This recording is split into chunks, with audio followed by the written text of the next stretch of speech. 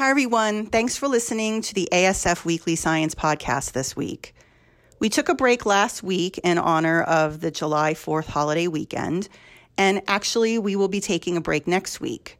Everyone needs a vacation, and that includes me. But there were a couple of studies this week that can really show how early differences between infants with autism can be seen and perhaps what can be done about them that makes sense and is practical for parents and caregivers. That doesn't mean that any parent or caregiver is doing anything wrong now, but as we know more about autism, there's more that can be done. For example, researchers studying infants with an older brother or sister with autism are 15 times more likely to have a diagnosis themselves. This makes them an ideal group to understand factors before a diagnosis is made that can be malleable. These are called the baby SIBs. Scientists are just starting to better understand the early biology of ASD in infants before that diagnosis can be made, thanks to this group of baby SIBs. Now, as you know, one of the core features of ASD is lack of social communication. So early language development and ways to improve early language is a priority and should continue to be a priority. In typically developing children, the quantity and quality of early language given by probably caregivers predicts the trajectories of language development across childhood. This means more language early on in infancy and toddlerhood, better language later on through life. Now, this is also true of children who have a family history of ASD. And this high quality and quantity input of language has also been shown to improve developmental trajectories in children with autism. More language input early on, and in fact, more complex language improves later language and communication in kids with and without ASD. Now, just focusing on infants with a high probability of a diagnosis, those children that are diagnosed with ASD later in life respond to language that is heard in the first year that are both grammatically complex, expansive in speech, and responsive to infant utterances. This does not change a diagnosis, but it does improve language, even in these infants with a high probability of a diagnosis. But typically, parents talk to their infants with ASD or those infants who may not be showing response to language differently. They respond more simply, shorter. I get it. It's like breaking down a complex sentence and trying to make it as simple as possible to get a response. This is totally normal and completely understandable. As a parent, I get this. I spoke much differently to my daughter with ASD than I did to her twin who didn't have a diagnosis. You tend to speak in shorter, less complex sentences because as a parent, you're trained to keep things short, simple, understandable, directed at the current action, and that also will receive the highest probability of a response. These things are all right, but now the more we know, the more we can do. Now, don't get me wrong, it's not all about what the caregivers do that influences language ability. That's just one part of it. It's biological. And recently, a group at Boston University studied the biological underpinnings of early language and parental responsiveness and language during that infant period. Now, there's a certain brainwave called the gamma band. This helps the balance of both excitatory and inhibitory input, which strengthens connections of neurons that regulate language and cognitive development. It gets really stronger in the first 5 years of life.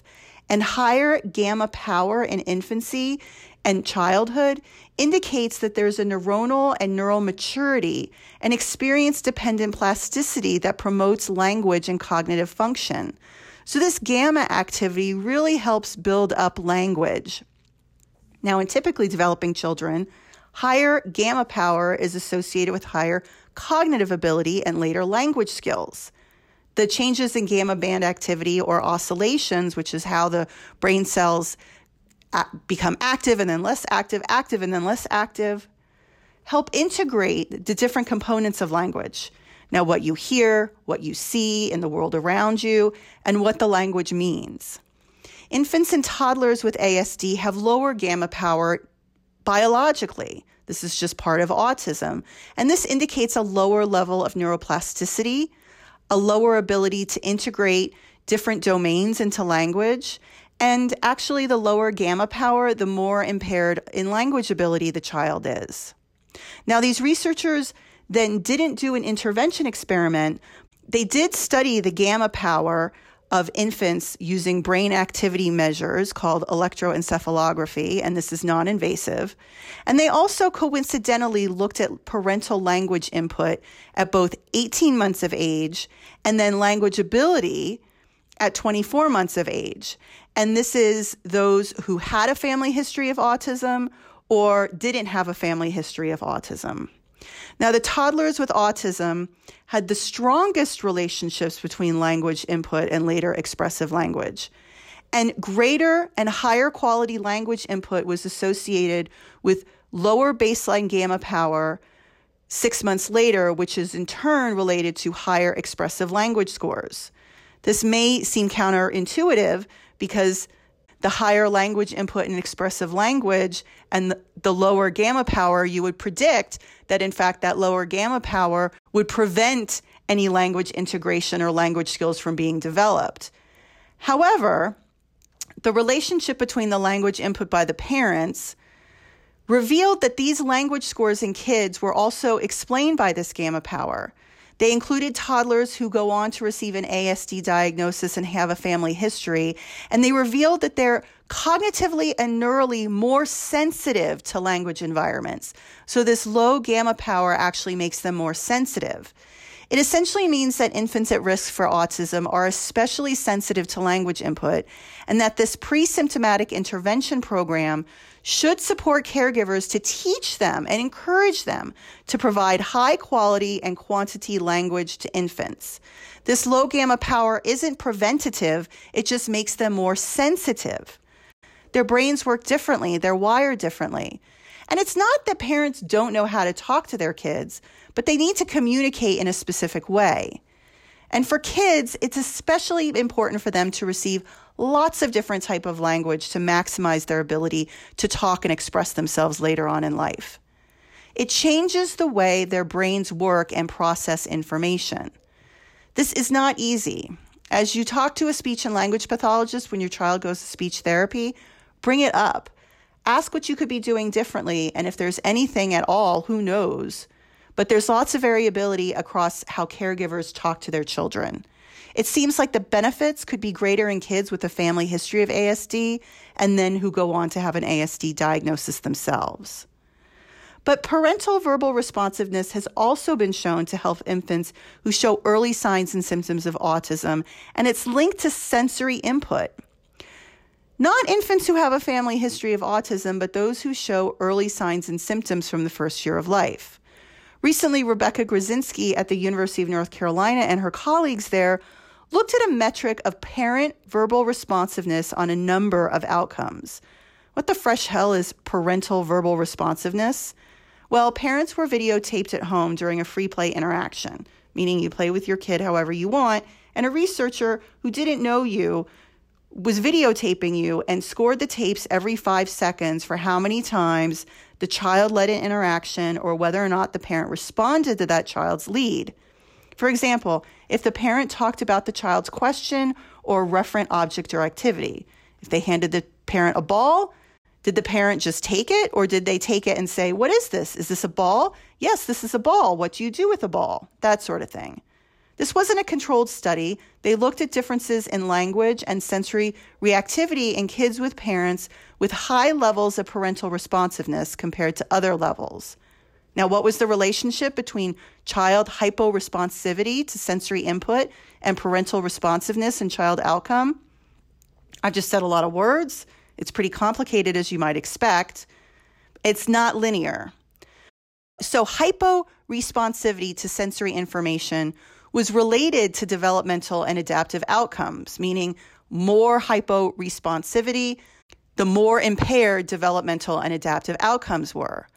But in parents who had high verbal responsivity, this association was lessened and the outcomes were better. This is one potential mechanism that's actionable. It's probably not the only thing that links child hyposensitivity and later communication ability, but it is one thing. Now, these findings are not to blame the parents. These findings show that although children have certain early developmental characteristics like hyporeactivity or a less reactivity to sensor stimuli, these are associated with poor communication outcomes. Parental style of interaction may reduce the effect of these characteristics on later communication outcomes. This is an empowering message, especially since the more training they get, parents get better and better at being verbally responsive. In addition, there was not a relationship between hyporeactivity and nonverbal domains of functioning. So this really only applies to verbal communication. This is not a parents, you're doing it wrong message. It's a parents, you have a child or an infant who's showing early signs of autism. There are things you can do to help them communicate verbally later in life. And that means communicate with caregivers, teachers, and peers as they grow older. You are not helpless. Now, you do not have to be in a research study or get specialized therapy to show increased parental verbal responsiveness. Your child with autism needs more than you even anticipate, and it's not something that everyone knows how to do. There is a resource. It's called Autism Navigator and Baby Navigator. Go to autismnavigator.org or babynavigator.org, depending on the age of your child. And these guides will flat out show you how to be verbally responsive to improve communication in your infant or toddler and give you support and guidance using specific videos. They literally have videos on what you should do. This is not easy. Parents have instincts. They know their child. They feel like they know how to communicate with their child. I get it. But everybody needs help, not just your child, but you need help too. You can do it, and good luck. Thank you for listening this week, and I will talk to you in 2 weeks.